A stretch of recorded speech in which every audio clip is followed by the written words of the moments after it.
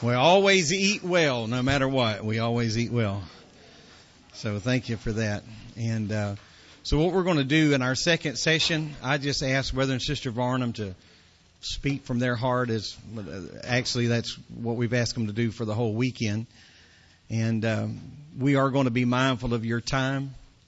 And but at the same time, I've attended just thousands of meetings like this over 30 years. And I'll tell you something that's really consistent about meetings like this is there is a synergy that begins to build at 10 o'clock.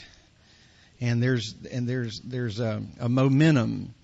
And so I believe that the Lord can just speak into our heart some wonderful things. They're going to be talking about some new things. They're not going to get up here and repeat what they've talked about, but it's all going to connect to what we've already heard. And so let's just lean in. I know one of the difficult things is when you feed people and then you want to talk to them later.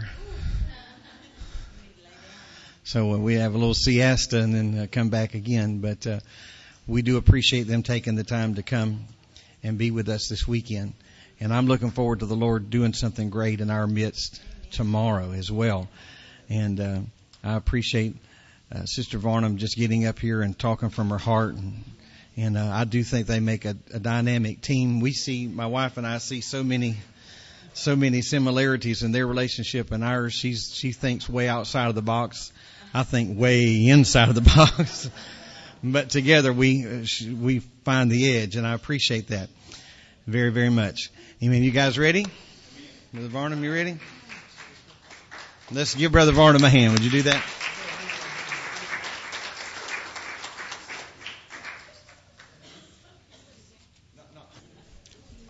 I just briefly want to say, however, sincerely, how much I appreciate the invitation to be here. And I am humbled by the confidence that Brother and Sister Boyd put in my wife and me to allow us to do this. And by your attendance, I'm humbled by that you would come to hear us. And obviously you have a wonderful church. And I'm just greatly looking forward to the services tomorrow and all that will be happening. Of course, this is what I live for. And since I don't have all the duties of a pastor anymore, my wife and I are having a ball doing what we're doing across the country. And today we're really loving it because we're right here, not too far from us, with some of our very good friends, Brother and Sister Boyd, and all of you that are here. God bless you. I want to talk to you this last part about what I have decided to title Trickle Down Leadership. And some of this is basically supporting what I've already talked about in the other paper, so I'm going to move a little more quickly through this. I left a few blanks there for you to fill in just to hopefully keep you on the same line and page with me. So we'll stick together through this.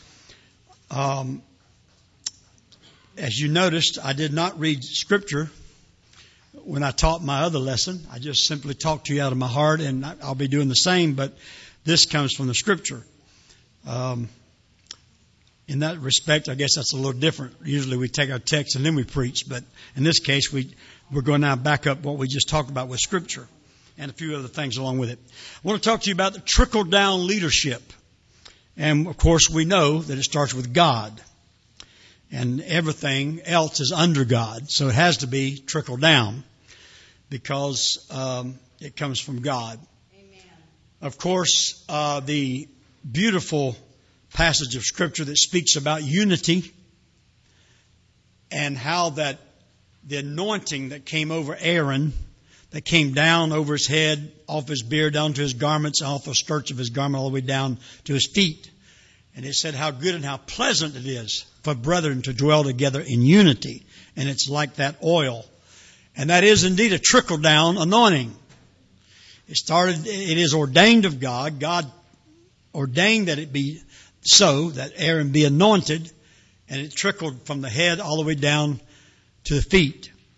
And so trickle-down leadership is no different than that in that it all originates with God.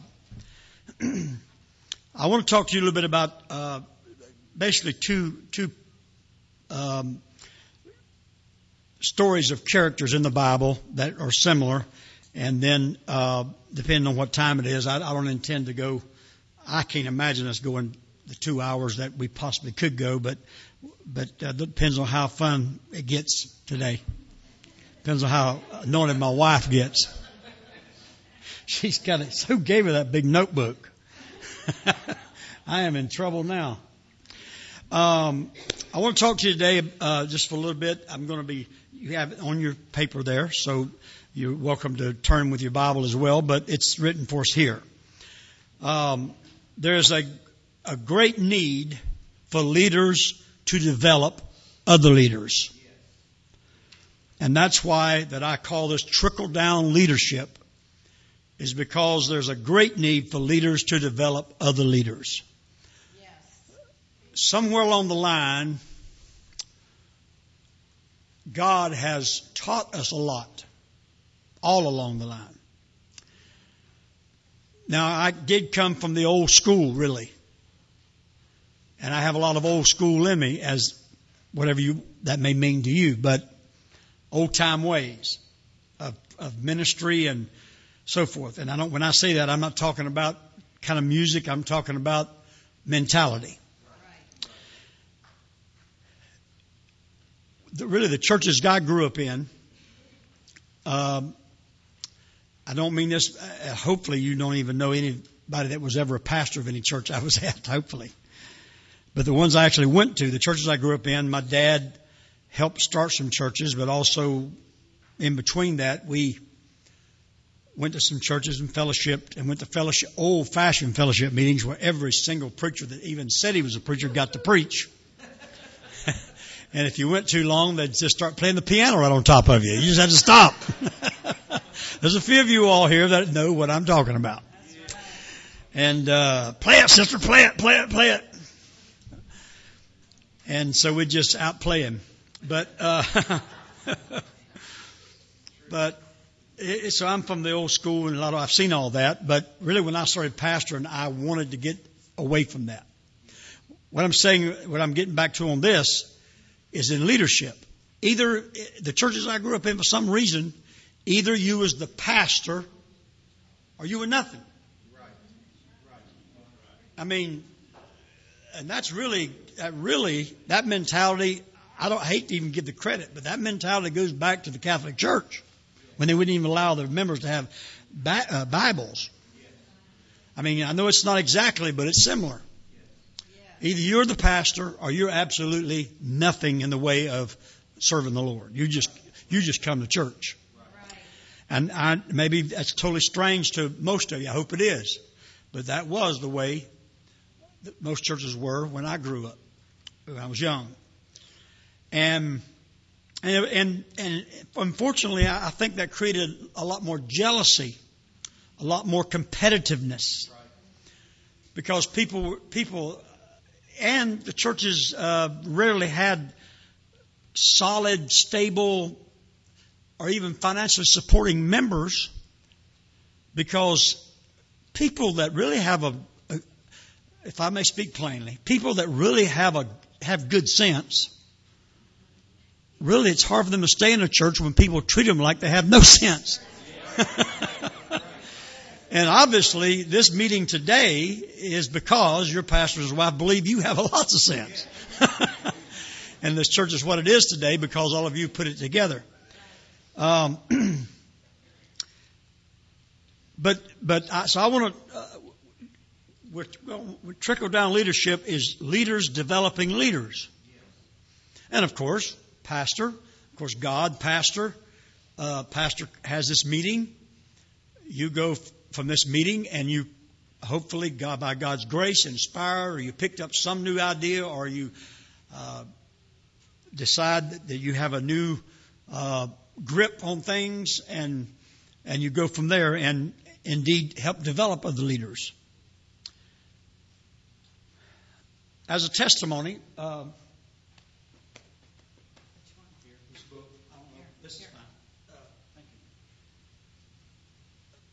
Brother Boyd asked my wife to bring her books, and that's the only reason I'm taking this liberty. He seemed to have welcomed us to bring some books, but my wife's book, she may show it to you later. She wrote it about her family, but what's the greatest enjoyable thing about her book is that she talks about her mother and father both were wonderful people, but her mother was she had a Minnie Mouse voice, and she absolutely was petrified of crowds, but you get her one-on-one with people, and she was one that's so quiet. You ever seen a quiet person that makes everybody lean in? You're like, and then she's got you.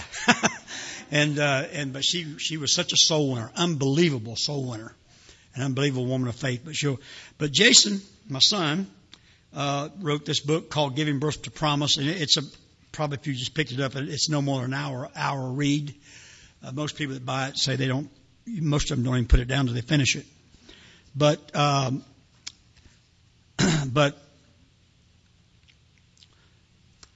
Jason put in here 5 principles that work, and basically it's principles that would work in the business world, church. He does it from a Christian point of view. But he calls it Giving Birth to Promise, and basically he just deals with the birth of their second child, Lydia. They just had the third one, which is a boy. His name is Joshua, and he's just a few months old. But Lydia is the only girl. There's a boy, and then a girl, and another boy. And Lydia is the ruler of them all. But that's because she was born going 70 miles an hour down the road. But they were on their way to the birthing center, but they didn't make it. But the story's in here. I'll let you, if you decide to get the book, you're welcome to it. I think both of these are $10. But he tells the story, but then he uses the basic things that happened in a very unusual, unexpected, and undesired to happen again situation. And thank God for this third one. They did make it to the birthing center and had a good delivery, but 10 minutes after they got there. And so, but he speaks of these points: prayer, and pray first, pray specifically, and so forth.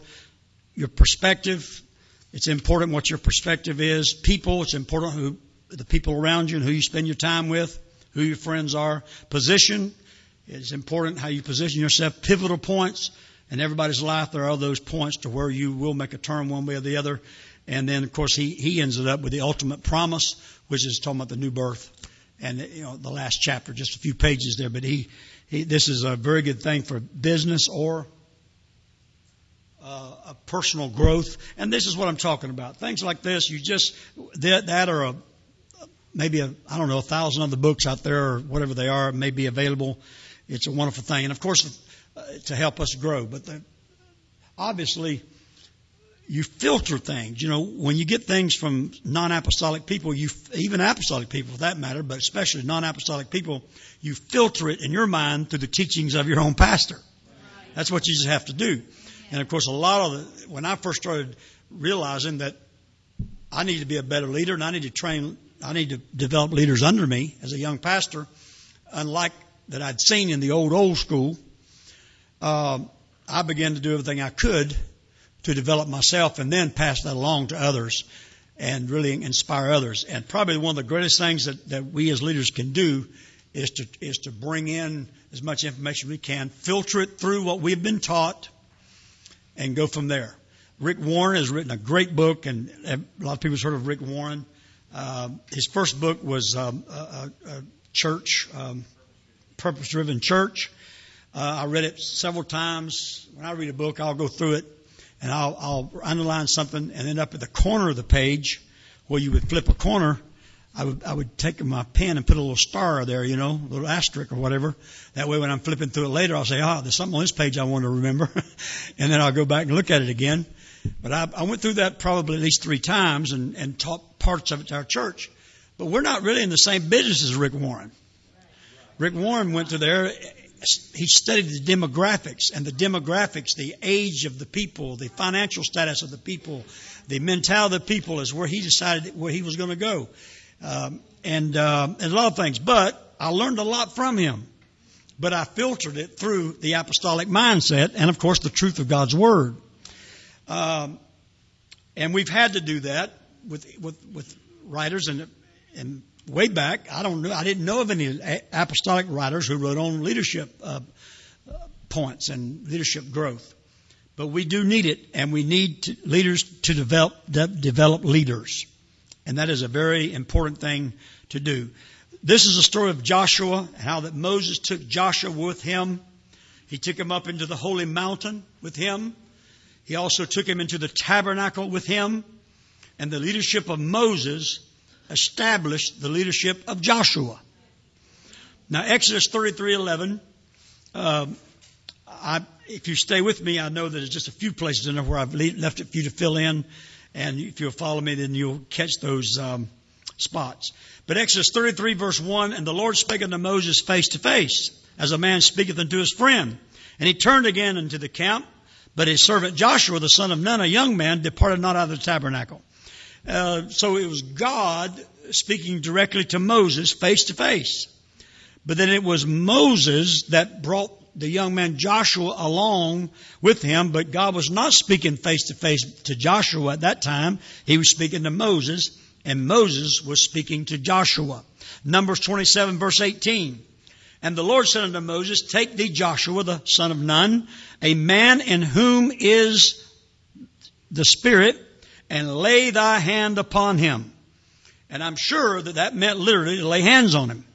But I believe it meant more than that. It meant put him under your hand and guide him with your hand. You're the leader that I've chosen. And if you read the earlier leadership of Moses, he was not intimidated. He took good advice. When he came out of came out of Egypt, I led them out of slavery. There was so much leadership. There was so much to do. The people had so many needs that his father-in-law of all people, Jethro, said, you need to appoint you some people to help you with this work. And Moses there began to develop leadership under his leadership. And I know that's the great passion and desire of Brother and Sister Boyd and all of you that have been leaders in this church for a while, is that we continue to develop trickle-down leadership one after the other. Put your hand upon Joshua. There's a church in the United States that is a very, very wealthy church. I've not been there personally to the latest building, but it is quite a few states away from here, but it is on a hill right beside a very major interstate in that city. It literally has huge marble columns in it. It is absolutely almost like a Taj Mahal. It is incredible. Years ago, when the man who's pastoring there now, who's just about 3 or 4 years older than me, he and I knew each other when we were both single. We were both young single evangelists. But years ago, his daddy asked the men in the church, take a young man under your wing, under your arm. Teach him your business. Help him start his own business someday. And that's not the way most of us think. At least not people where I pastor. If somebody works for them, they think they've done a crime if they go off and do their own work. Now, I understand there's ethics involved. You don't go undermine people. I understand that. Okay. But if we get ahead of the curve, with the leadership, I think we'll have less of that undermining stuff. But there again, it may not be business, but this is still the trickle-down leadership that I'm talking about. This church today is a very wealthy church. Many people in that church are multimillionaires, and they were not, when they were young people, rich at all. Didn't come from wealthy families. They made it by the blessings of God. And it's a very strong church, very strong in doctrine, very strong in holiness, very strong in finances, very strong in teaching, leadership, and it's a trickle-down leadership.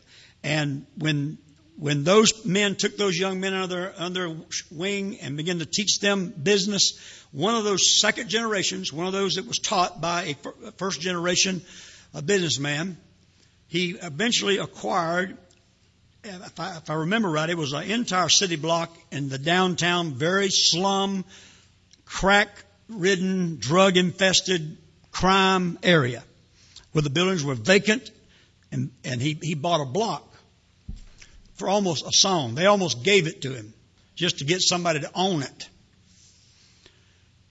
He bought it at the right time, and within just a short, maybe a year, just a short time,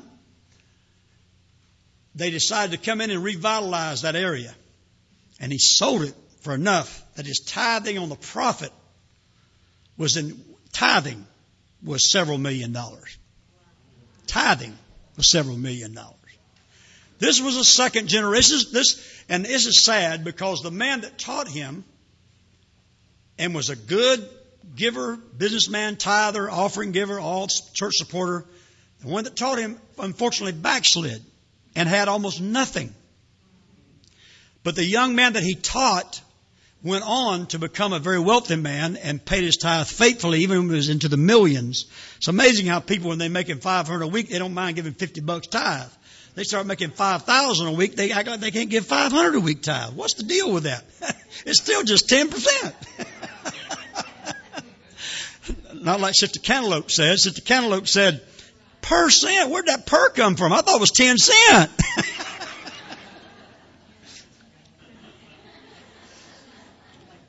She's saying, I know what she's saying. She's saying, he's trying to be funny. He can't be funny.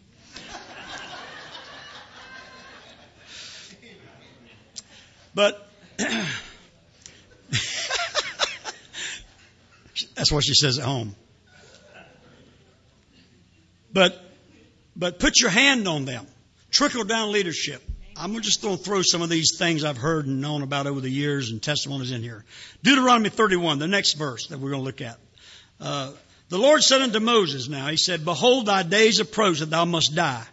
Call Joshua and present yourselves in the tabernacle of the congregation, that I may give him a charge. And Moses and Joshua went and presented themselves in the tabernacle of the congregation. And the Lord appeared in the tabernacle in the pillar of a cloud, and the pillar of the cloud stood over the door of the tabernacle. We're watching this trickle down leadership from Moses to Joshua. The next step is Joshua 31.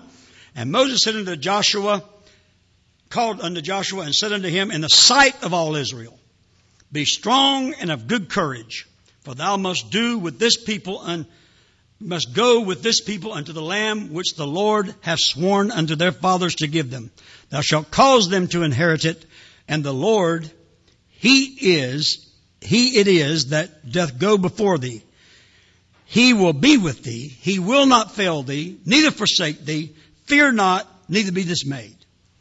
We're talking about trickle-down leadership to the point that we assure those that we have taught and trained and put our hand upon them and helped and promoted them. Now we're telling them, you're going to succeed. You're going to do well. God's hand is upon you.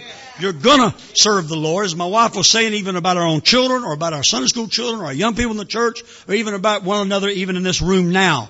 You're going to do well. God is going to use you. We're going to have great revival. We're going to see a great harvest. We are going to establish new disciples. We're going to teach them, root them, and ground them in the truth. And this is what God is going to do with us.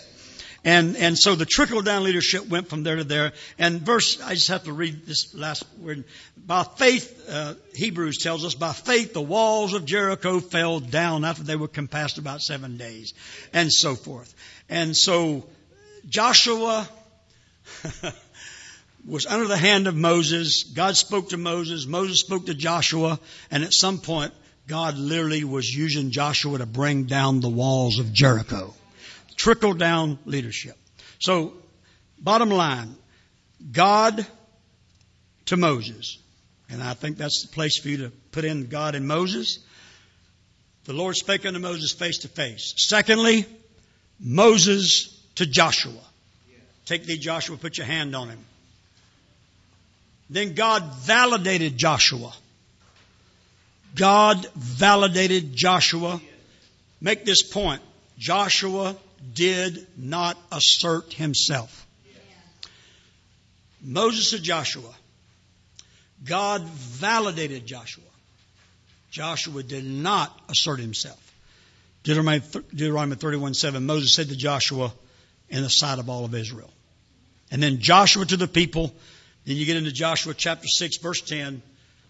And Joshua had commanded the people, saying, ye shall not shout, nor make any noise with your voice, neither shall any word proceed out of your mouth until the day I bid you shout, then shall you shout. First of all, that took leadership on the part of Joshua. It took hearing from God on the part of Joshua. But it took some loyalty, submission, cooperation for people. I mean, can you imagine somebody coming to Joshua and said, give me the chapter and verse that says I can't shout when I want to shout. I mean, there's just some things, it's just a matter of cooperation. It's amazing. Here a while back, we had a lady just running around the church, and she was just flailing, just running around the church, knocking people in the back of the head.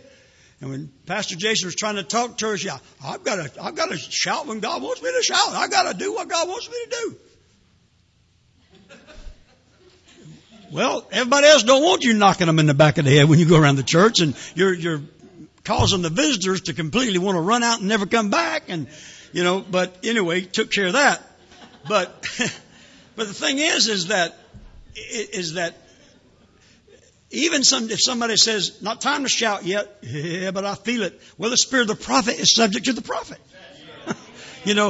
So sometimes it's just it's not a matter of something happen to happen. Well, this chapter and verse says you can't shout until the seventh day. No, this was the direction of God. And this was the leader that God had chosen. God had spoken to Moses. Moses put his hand upon Joshua. And now this is trickle-down leadership. And then actually, Joshua is, first of all, commanding the priests and the Levites to get ready to blow the ram's horns and so forth. And then the people to shout. So it trickled all the way down. Look at Timothy. 2 Timothy 1:5, when I call to remembrance the unfeigned faith that is in thee, which dwelt first in thy grandmother Lois and thy mother Eunice, and I'm persuaded that in thee also. As of many things trickle down from those who have come before us.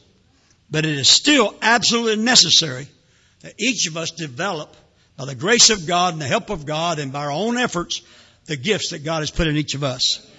Paul commanded Timothy in 2 Timothy 2:15 is on your paper. Study to show thyself approved unto God, a workman that needeth not to be ashamed, rightly dividing the word of truth. Even though he had a grandmother that was mighty, even though he had a mother that was renowned, he still had to study it out for himself. Let's praise God a minute, shall we?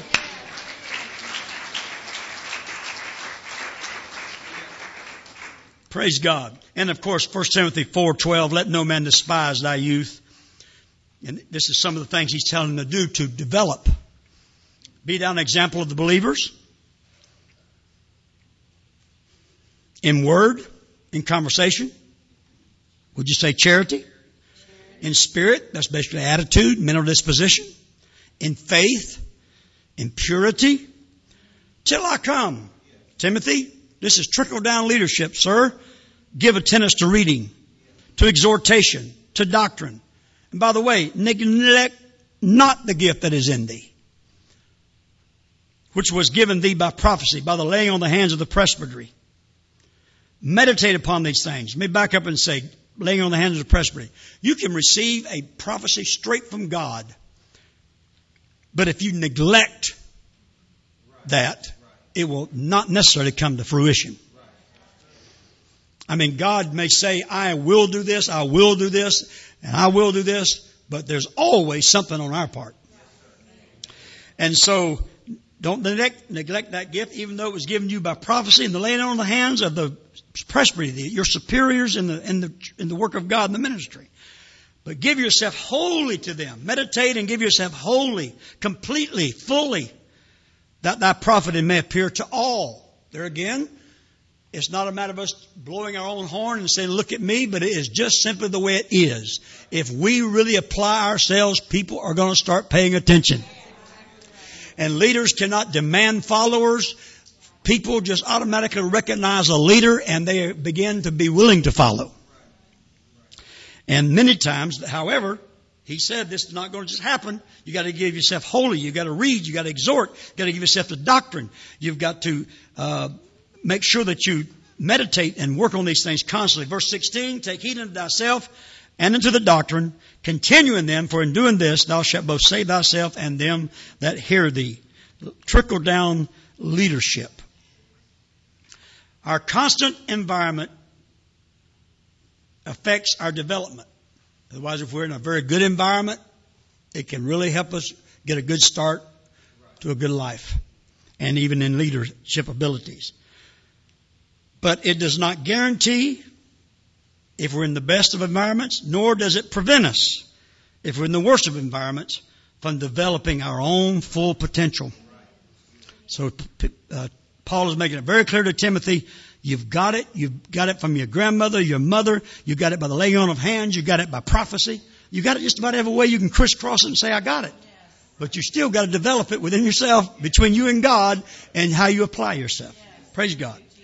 And really this works all the way down to the grassroots of how our family operates, how our marriage operates, how our children operate. It develops, it trickles all the way down. We must strive to become the leader that God would have us be. Amen. Now this is just my opinion, my words. Leadership is a personal pursuit while influencing others to follow.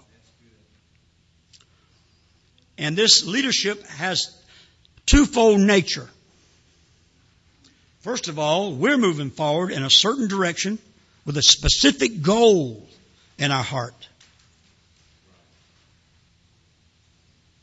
Ourself, we're moving forward. The trickle-down leadership is we're influencing others to move forward in a specific direction with a specific goal as well. To me, that's the twofold nature of trickle-down leadership. To keep ourselves moving and to help others come behind us. Leading requires constant personal growth. We know that doctors and lawyers and even mechanics now have to keep going and updating because there's so many new things coming out, so many things changing.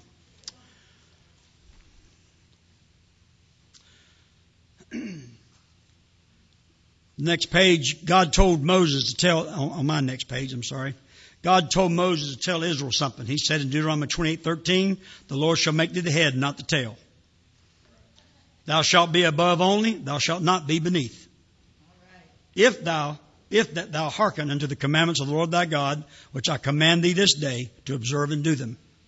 So we know what God's will is. We be the head, not the tail. We know what God's will is. We be above and not beneath. Somebody had a little cute antic comeback when somebody said, well, under the circumstances, and they said, well, what are you doing under there? It's like they were giving themselves an excuse, like I can't do that under the circumstances. And so the cute little answer was, well, what are you doing underneath there? And God says, I'll make you the head, not the tail. I'll put you over, not under. Now, if we can just settle that in our mind, whatever I'm going through now, I'm not going to be here always. It is God's will for me to be on top and not on the bottom. It's God's will for me to be out front and be a leader of everything from my family, church, and even community. And wherever that God may lead that. I am making some decisions here. One time I was on the platform getting ready to preach at camp meeting, the morning session sometime. We used to have a district, still do sometime. And Brother Pat Williams came by me and I was up there marking on my paper. He said, man, if you ain't got it by now, it's too late.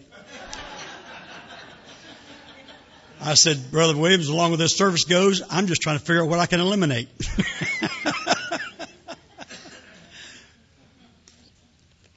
Now, I'm not really being limited today, but I'm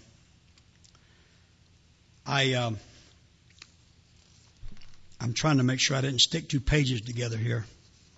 Okay. If y'all see something I did wrong, y'all let me know. I'm not intimidated by that at all. Long time ago, I read this somewhere along the line. The dog should wag the tail, not the tail wag the dog. And it is God's will for the pastor and the leaders, the pastor to lead the church and the leaders in the church to lead their various areas of leadership. It'd be the same way in your business and not the other way around. Now, this is what I say to leaders in your department, wherever it may be. sometimes changes need to take place. Sometimes we need to completely revamp some things. And my question is always, in my mind, through the years, is if I get ready to make a change, is this change coming from the Lord? Is it trickle down leadership? Or is this change coming out of pressure from the people I'm supposed to lead that are pressuring me to make this change? Changes are good if they're coming from the right direction. But if it becomes a Laodicea type lukewarm situation to where pressure is coming up to the leader to make him and force him, whether it be a department or business or anything else, and in my years as pastoring, I still feel that way, even in my situation now, where is the pressure coming from? And I can tell you, God knows how to put us under pressure.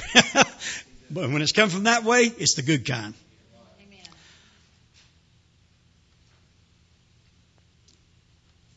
A leader does not merely react. We are proactive, and therefore the leader should decide on what and with whom we would put our energy. They say the hinge that squeaks the loudest gets the oil. I can tell you that whether it be a department or whatever the situation is in leadership, people will zap you of your energy and your time that simply want attention and your energy and your time. That's right.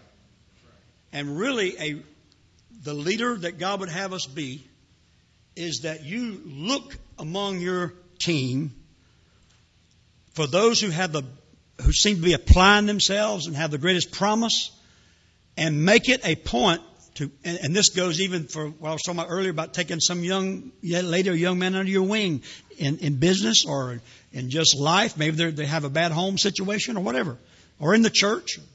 But see that person that has a hunger and desire, and you see the hand of God upon them. And purpose where you're going to spend your energy and your time instead of just letting other people dictate where you're going to spend your energy and your time. That's a hard thing to do, especially for a pastor. But it's a hard thing to do with anybody because you got somebody standing in front of you there. And there's times when you just spontaneously, someone needs something, they're weeping, they're crying. But sometimes people, every time they want you, they're crying. And I don't know anything about anybody, so please don't be offended at me. Above all, don't be offended at your pastor, offended there. But I don't mean to be harsh, but you really do have to decide whether you're going to spend your energy and time on people that's always whining. Please, pardon me, I'm going to get a little straight here. Somebody's always complaining. Somebody's always, I don't understand, but you don't understand, but I can't, and they won't, and they're always taking your time and energy. And there's good, quality, promising leadership around us that needs to trickle down from God through pastor, through us, right on down through families and children. And every one of us in this room right now knows of somebody who ain't nothing but a time sucker. An energy sucker. They just zap it right out of you, and they don't get any better except unless it's just for a week or two. But if we really seek the Lord and even seek our pastor's advice, if we get it down to choices and really put our hand on, like Moses put his hand on Joshua, trickle down leadership on purpose, not accidental, not who's in your face all the time, but where you see that promise and God shows you that promise. It might even be your pastor asking you to make that effort. Let's praise the Lord. God's doing something in us. Hallelujah. Hallelujah.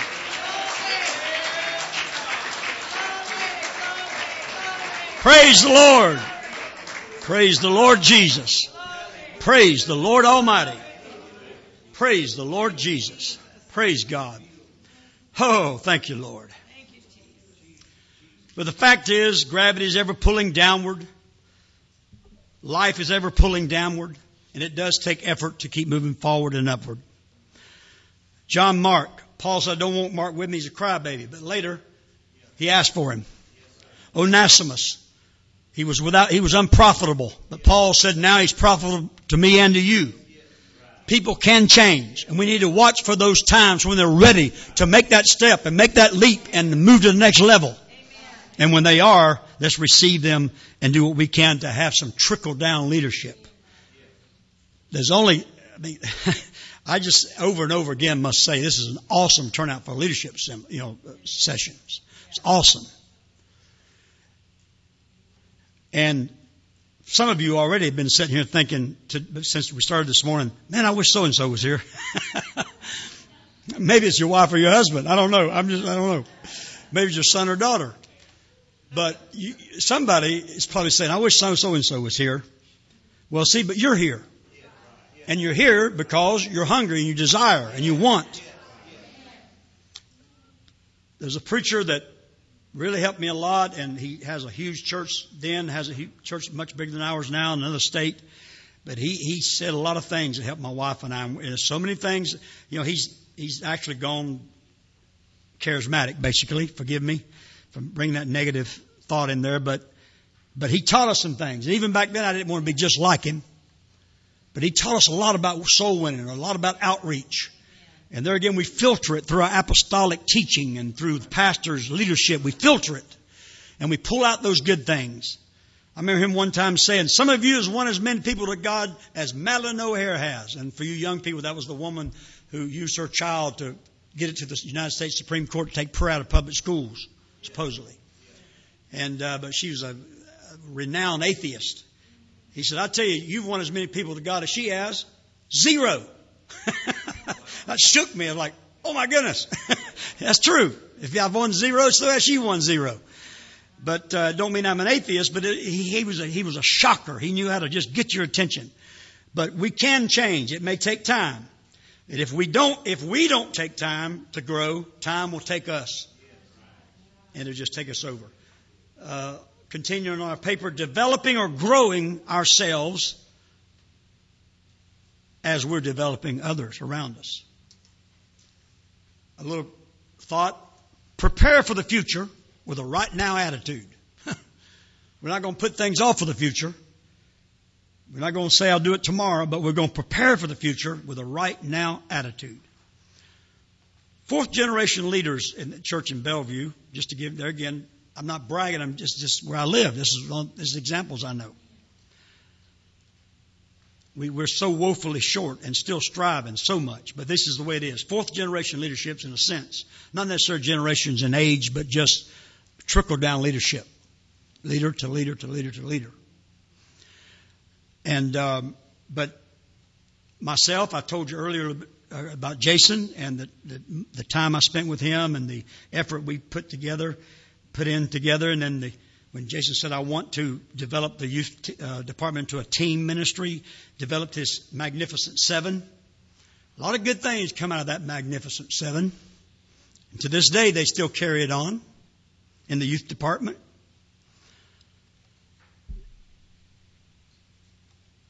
I affected Jason a lot. Jason Sisko, some of you may have heard of him. He came to us at the right time for my son Jason.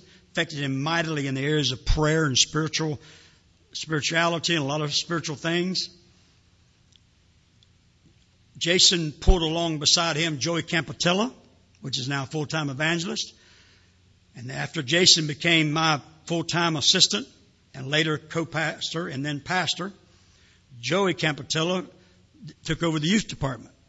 And he continued that Magnificent 7. And now then, Joey is out full-time and Donnie Ellis is our youth pastor. And he still maintains that Magnificent 7.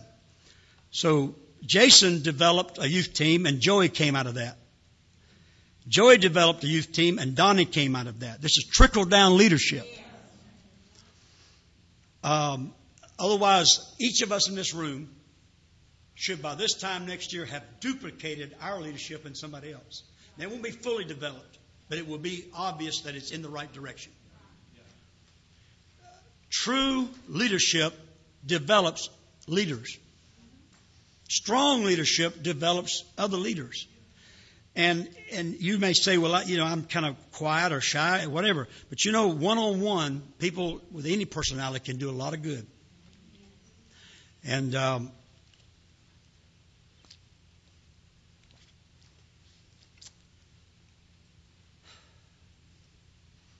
years ago, it was VHS tapes back then, but John Maxwell had a whole series on 21 irrefutable laws of leadership. And I said, anybody that wants to learn about leadership, be here 45 minutes early before every midweek service on the midweek service. 45 minutes early. It's going to start. We start at 7:30. So I said, it's going to start at 6:45. Is that right? I mean, we're going to push the play button at 6:45. And quite a few people came that. And some that came through that today are, then they had nothing, almost nothing. Matter of fact, one of them went completely under in his business around that time. Another one was a young man that was in financial business and was really got himself in a jam and was upside down. And there's others.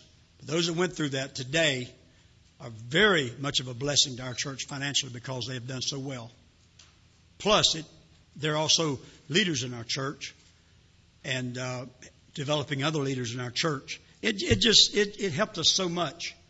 But where this came to me is that this trickle down leadership, there's a point to where that leaders develop leaders, and it's not the pastor doing it in every case. I wrote a vision statement 25 years ago. I'd already been pastoring 15 years by then. But I just looked at my life and I wrote this vision statement mostly in retrospect and how I also wanted it to continue to be. We certainly hadn't perfected it. And that was to aggressively evangelize people of every race, language, social status, and generation, multi-generational. To teach the gospel of Jesus Christ by means of kindness, love, and patience. To nurture, then, each convert unto the fullness of the stature of Christ in doctrine, faith, charity, and holiness. To inspire and equip each saint with the ability to reproduce themselves and others. And impart their God-given gifts and knowledge to others. As Paul said to Timothy, gift by laying on of hands. To provide a spiritual environment of faith, love, forgiveness, encouragement, so that generations to come will grow and be ready for the soon coming of Jesus Christ.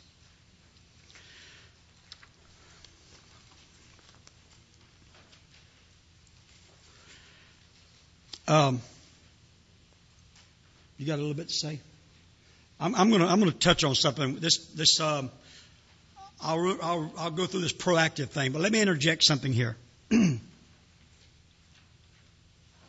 Joseph is an incredible example of a great leader. Joseph.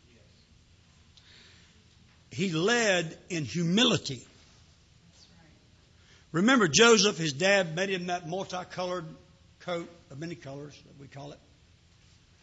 His brothers were jealous. They threw him in a pit, were going to kill him, and then they decided they sold him. So he was sold as a slave to Potiphar. Now that would have been the end of the story for some people. That would have been the end. That would have been all there was said in the Bible about some people. But Joseph he knew what God had put in his heart. He knew that vision, that dream he had of the stars and the sun and the moon bowing. The heavens bowing down. He knew the chiefs that bowed down to his chiefs. He knew that there was going to be some leadership in him where others would be following him. He held that in his heart. Amen. So when you're sold into slavery, obviously, you're starting at the bottom again. But we know very quickly in the Scripture, he was at the top of the list of Potiphar's most faithful and honorable stewards. And when Potiphar's wife lied on him, there he went even deeper. They threw him in the horrible prison. But it wasn't long before that leadership rose up again. Right. And he was the lead trustee and leader in that prison. Right. And then those folks came from Pharaoh's, the baker and the butler. And they told him their dreams. He interpreted their dreams. Yeah, you're going to die, but you're going to be reinstated. And they went, and the butler forgot all about him for a long time. And finally, one day, Pharaoh had a dream and said, nobody can interpret my dream. And that butler says, I remember somebody. And Joseph then comes out after he'd worked himself all the way up through Potiphar's ranks to the lead steward, all the way up through the criminal ranks to the head trustee in the prison. Now he's coming out to go all the way up to next to Pharaoh.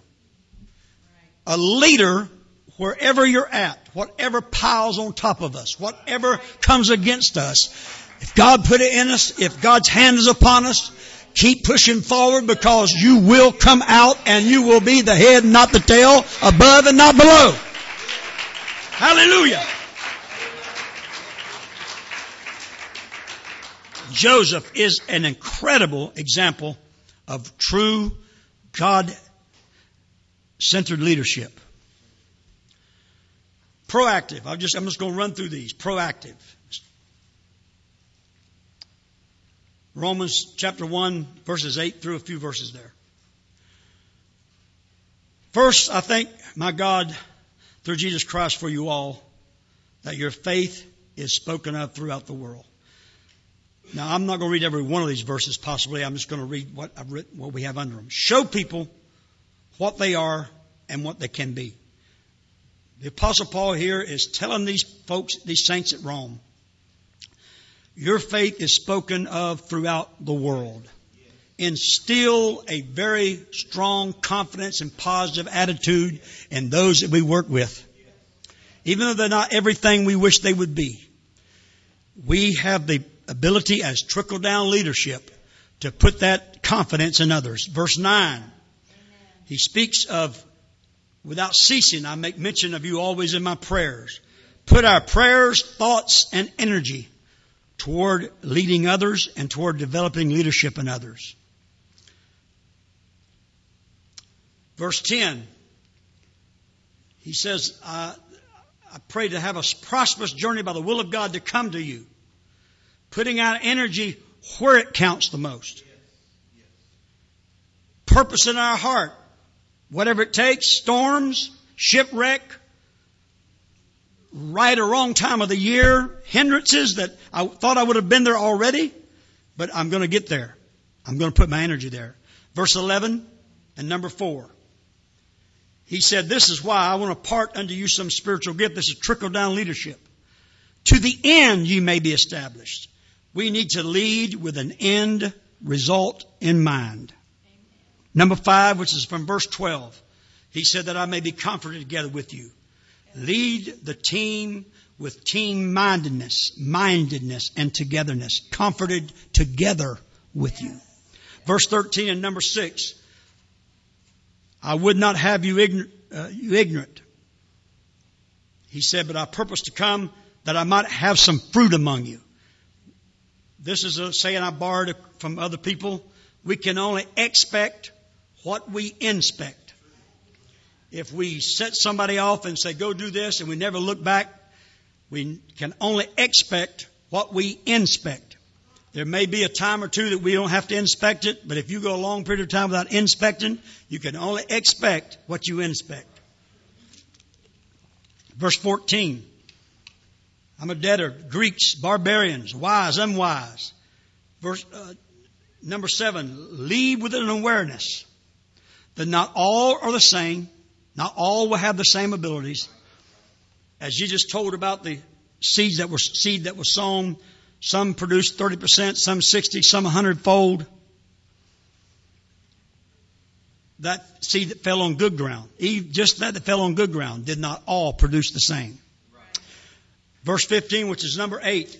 So as much as is within me, lead with my whole heart, knowing it will cost me something personally.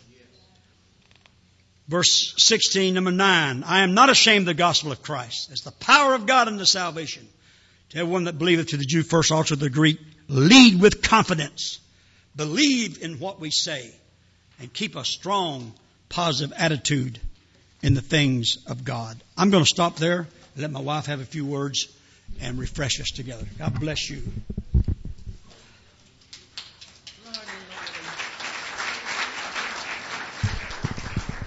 Let's just stretch our hands up, take a big, big, deep breath, and let's thank the Lord. God, I love your word. God, it gives me life. I thank you for the power of the Holy Ghost. God, I don't know where I'd be without it, Lord. I need you, Jesus. I need you, Jesus. I need you, Jesus. Woo! Glory! Glory! Glory! Ayatama hasatarabah.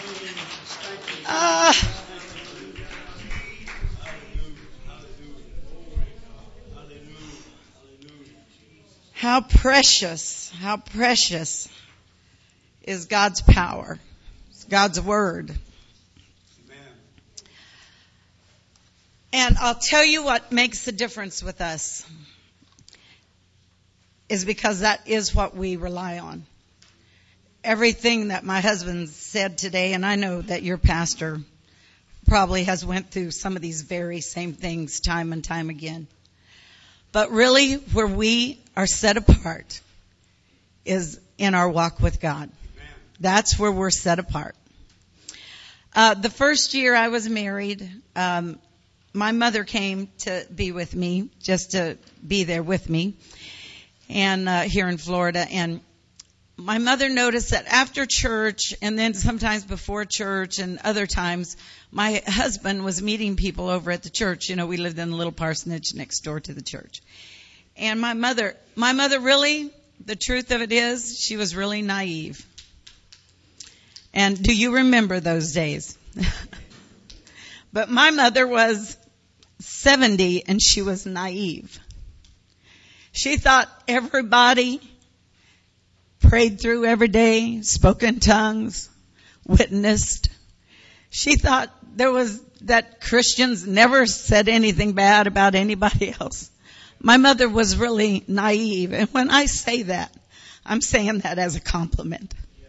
Because, I remember the days when people first knocked on that little parsonage door, because we were right there by railroad tracks. And they wanted money, and we'd give them money, and, we didn't have much ourselves, but we'd give them $2 or $3, and we'd see them later smoking. We'd see them, I just thought people really were hungry. I thought people really were truthful. And it's really kind of sad, because after you've been in the work of God for a while, you start realizing people can really be deceitful. They can be, and then you almost go the other way. But except for great leadership. And this is what I want to say. I want to say about your pastor. I asked Sister Boyd, how long have you guys been here? She said 25 years this year, coming up. That is a long time. Most of your jobs you can go ahead and quit after 20 years. You can go ahead and let's go fishing. But it's not that way for pastors. He may not stay here for 45 years, or he may, but, we're every day looking for the Lord to come. But I'm going to tell you, there is something about the heart of a pastor. And my mother was watching these people come and go, and she said, Naomi, what do these people talk to your husband about? She called my husband Brother James. Well, what do they talk to Brother James about? And I said, it's different things. Sometimes, it's their having a problem with their husband or their children, or maybe it's money, or maybe somebody in the church hurt their feelings or something, So I'm saying all that. Mama's just standing there looking out the window toward church, and she looked over at me and said, well, those are the kind of things I took to the Lord in prayer. And I looked at her and I said, wow, what a revelation. I mean, I'm going to tell you folks, you can't be in leadership unless you pray through. Now that's an old saying. People don't talk about praying through anymore. And thank God I was raised in this home where my mother prayed every single day. In fact, she annoyed me. She prayed so much. She worked a public job, but when she came home, she prayed. She had a lot of kids to pray for. She called every one of our names. I remember one time I was probably about 9 years old. I told her, I said, Mom, you got enough kids to pray for. You can leave my name out. I was already such a little demon. I didn't want her praying for me. But my mother really showed me, what you were supposed to do. She showed that to me. But let me tell you, it was my pastor's wife that told me what to do. Later after I was getting up older, I was leading the choir in our home church, and I had went to prayer, and thank God. I got to walk with Sister Daniels. That was my pastor's wife. I got to carry her songbook and her guitar to San Jose Park, where all by herself, her and me and 2 or 3 more from the church, she got out there and strummed a guitar and got her a crowd, and we handed out tracts. I got to do that with her. But when we went to prayer, this is what she'd tell me. Because once, after the night I got the Holy Ghost, I'm telling you, when I got the Holy Ghost, I got it. I mean, what an experience. I relived it over and over again because it so changed my life and my heart. But when we go to pray, I get down to pray. Listen, I could be speaking in tongues in, 3 seconds. I mean, I was there. Whoa, hallelujah. And I'd pray and have some crying a little bit and, and I feel like I was done. Sister Daniel, she'd go, Naomi, what are you doing? Get back down there. You need to pray through again. And really, and I was thinking, my goodness, this is kind of a, waste of time. I've already prayed through, but I respected what Sister Daniels told me. And I seen the value of it to stay. And she actually told me this. She said, you don't know, the Lord might want to say something to you now. You've been there talking. Let's wait and see if God wants to say something to you. And I'm going to tell you how valuable that was to me. Thank God I had a mother that showed me what to do, but thank God I had a pastor's wife. And I'm going to tell you, the covering of your pastor and his wife is so important in your life. It's important in your children's life. It's important in everything you do. Just a few years ago, at one of our women's conference, Sister Elms from North Carolina got up and started talking about her pastor had just died. My Lord, I got to crying so hard because my pastor and his wife have been dead for a while. And I got to thinking, I got home that day, I said, James, who is our pastor? Here we've been pastoring all these years. I want a pastor. Who can I get for a pastor? And I said, let's call Brother Pugh. Of course, he said, Brother Pugh's very old. He may only be our pastor for a few days. And the truth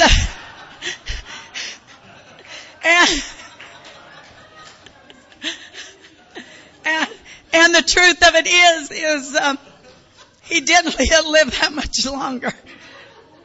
But I wanted somebody to be over me. I wanted somebody that would say, no, you get back down there and pray again. You haven't prayed through good enough. Maybe the Lord wants to tell you something. I wanted somebody in my life that could do that. And although I love my husband and I support him when he preaches, I've always been his biggest, supporter. But we need people over us. We need to be able to have our spirit be under subjection to people like that. Thank God for Brother and Sister Boyd and the work of God that they've done here. I would feel privileged to be in this church.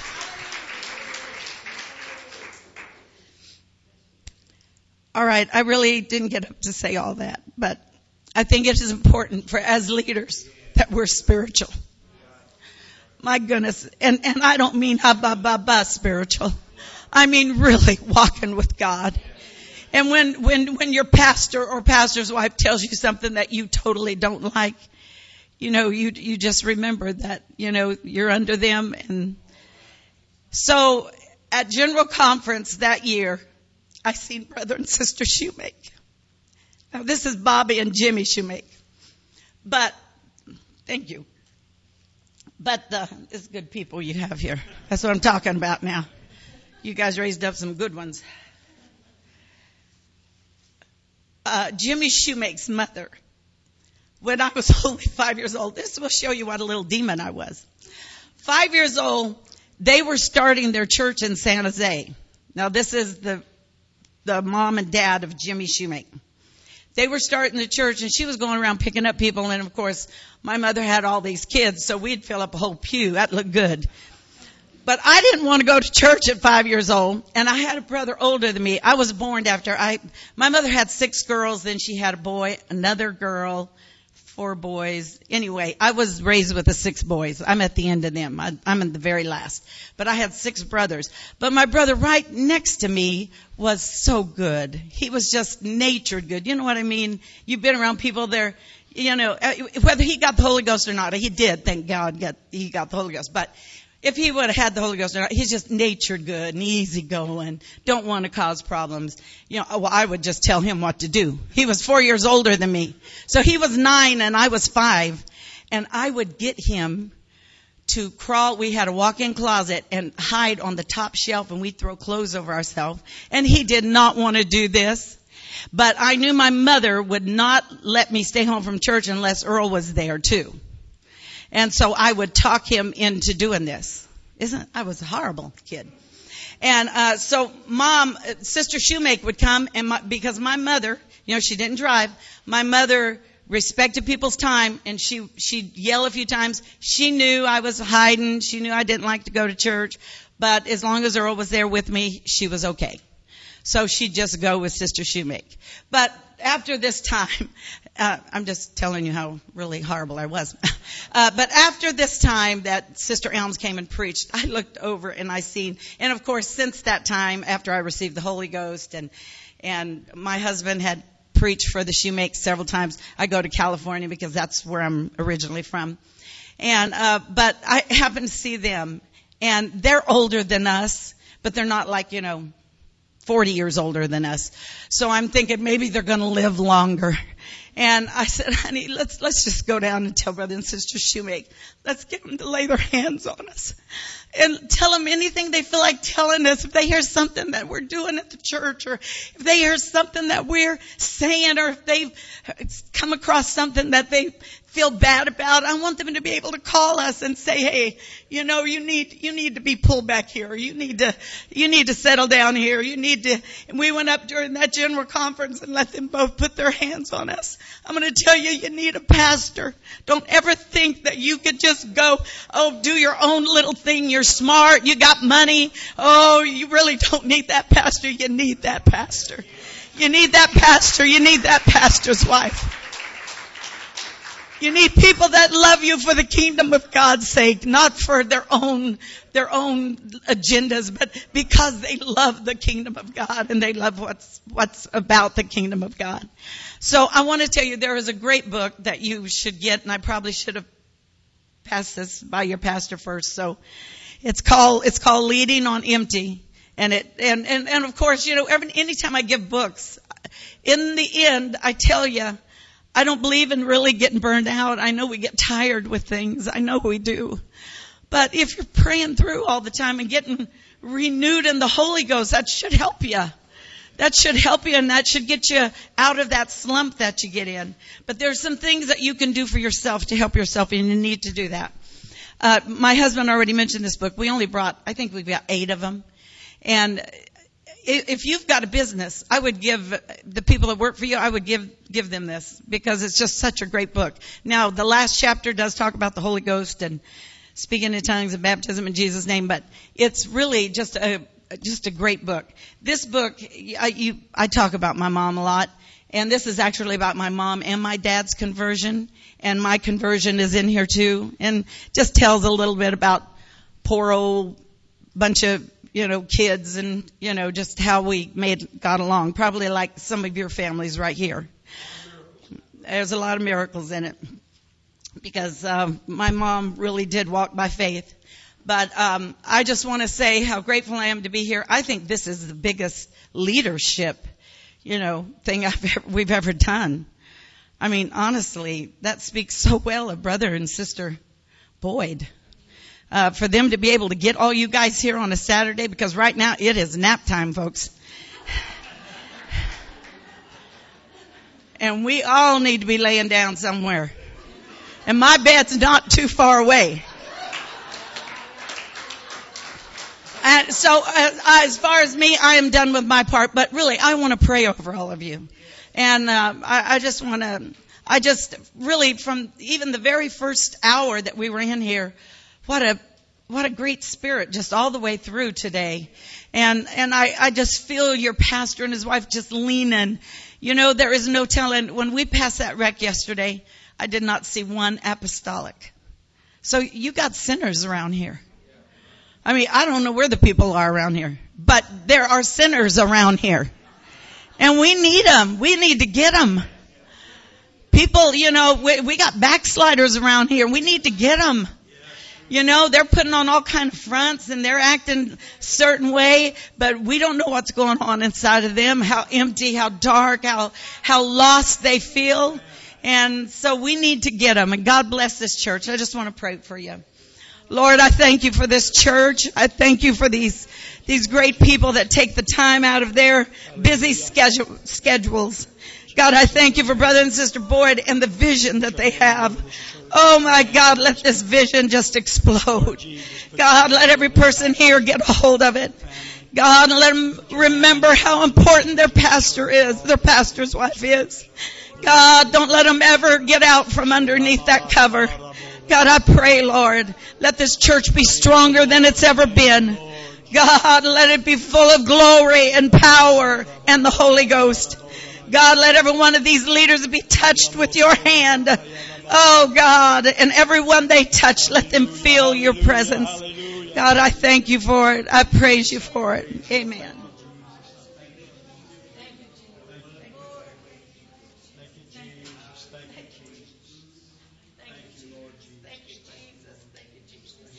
There is a very sincere, strong presence of the Lord here. And I want to say thank you to Brother and Sister Varnum for touching our hearts. We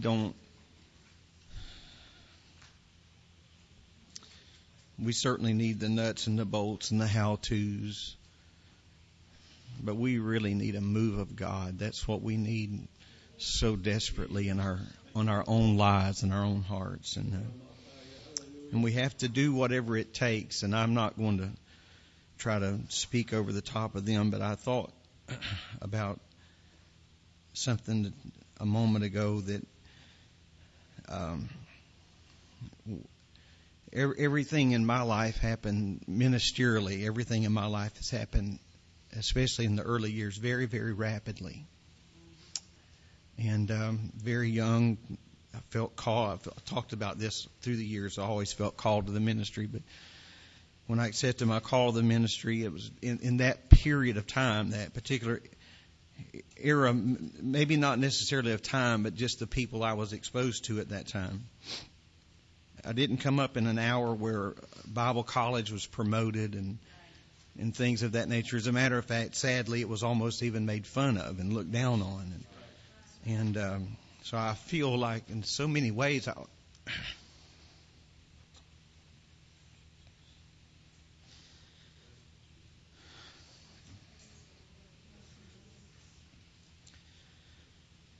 felt like I was almost robbed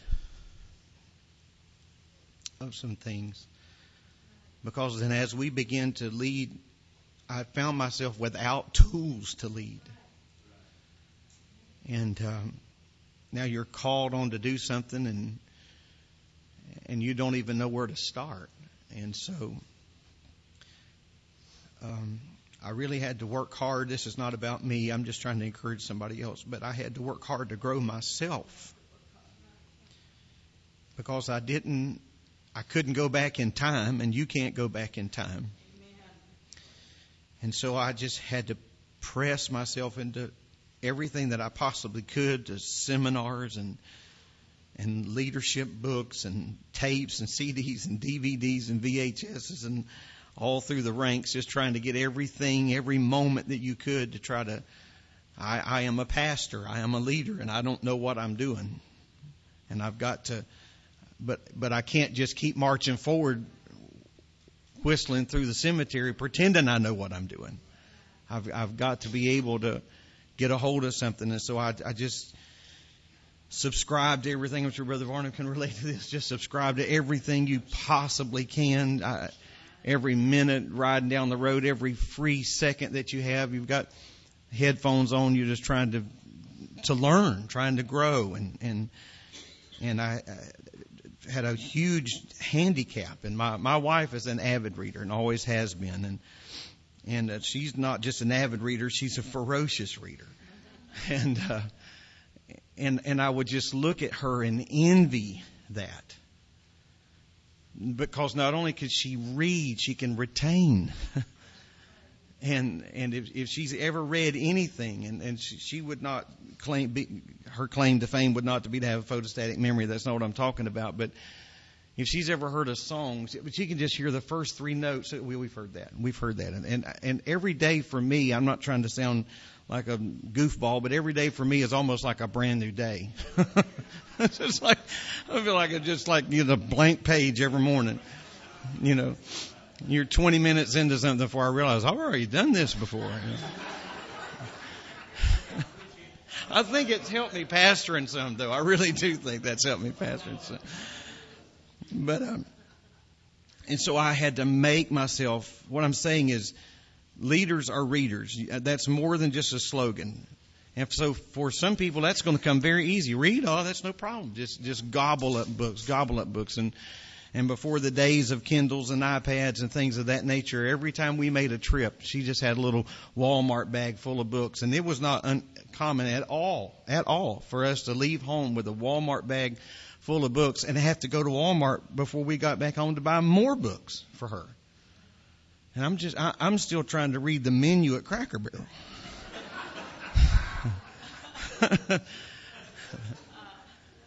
How frustrating. I'm exaggerating a little bit here, but what I'm saying is this, is that just because it don't come easy doesn't mean that you can just shelf that and say, well, that's for somebody else. You have to push yourself into that, and I know what that feels like. You have to push yourself into that, and so you have to work and struggle. Whatever you have to do to become a more effective leader, do it. Either become a more effective leader or resign. And I'm not being unkind, but I'm just saying the kingdom of God demands our very best. I'm not being a smart aleck. I'm being very sincere that either we have to grow ourselves or move out of the way. And why? Because the kingdom of God is at hand. And so we must be effective, not just have church to have church, not just have Sunday school to have Sunday school, not just plug people into little things that have titles, but let's be effective at what we're doing. I'm telling you, today is the tip of the iceberg.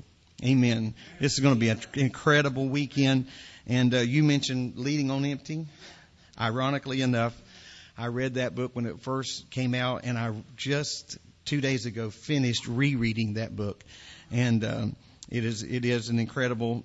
It's a good book if you enjoy that. I would also recommend that. I want to say thank you so much to Brother and Sister Varnum. I agree, it is nap time. Thank you for your time, your effort, your energy, and I just want to thank you so much for all that you do. I mentioned this early on, but I want to close by saying this again. Some people in our church know exactly what you do because you are visible. Your ministry is visible. Your ministry is talked about or promoted because of the nature of that in such a way until it's no secret. But, there may be some people sitting in this room today that somebody else sitting in this room has no idea why they're here. Because when you're gone, when you're doing something else, they're burning the candles somewhere else is in a ministry, maybe even in their home or whatever, just hidden hands. You hear me talk about that a lot, a hidden hands ministry. It's not out in front and center, but I still say that is as vital as anything we do. Amen. Thank you so much for what you're doing. Thank you for praying over us. Amen. And we just trust that you will take something from this day and apply it to your heart. Amen. May the Lord bless you. We'll see you at 10 o'clock in the morning.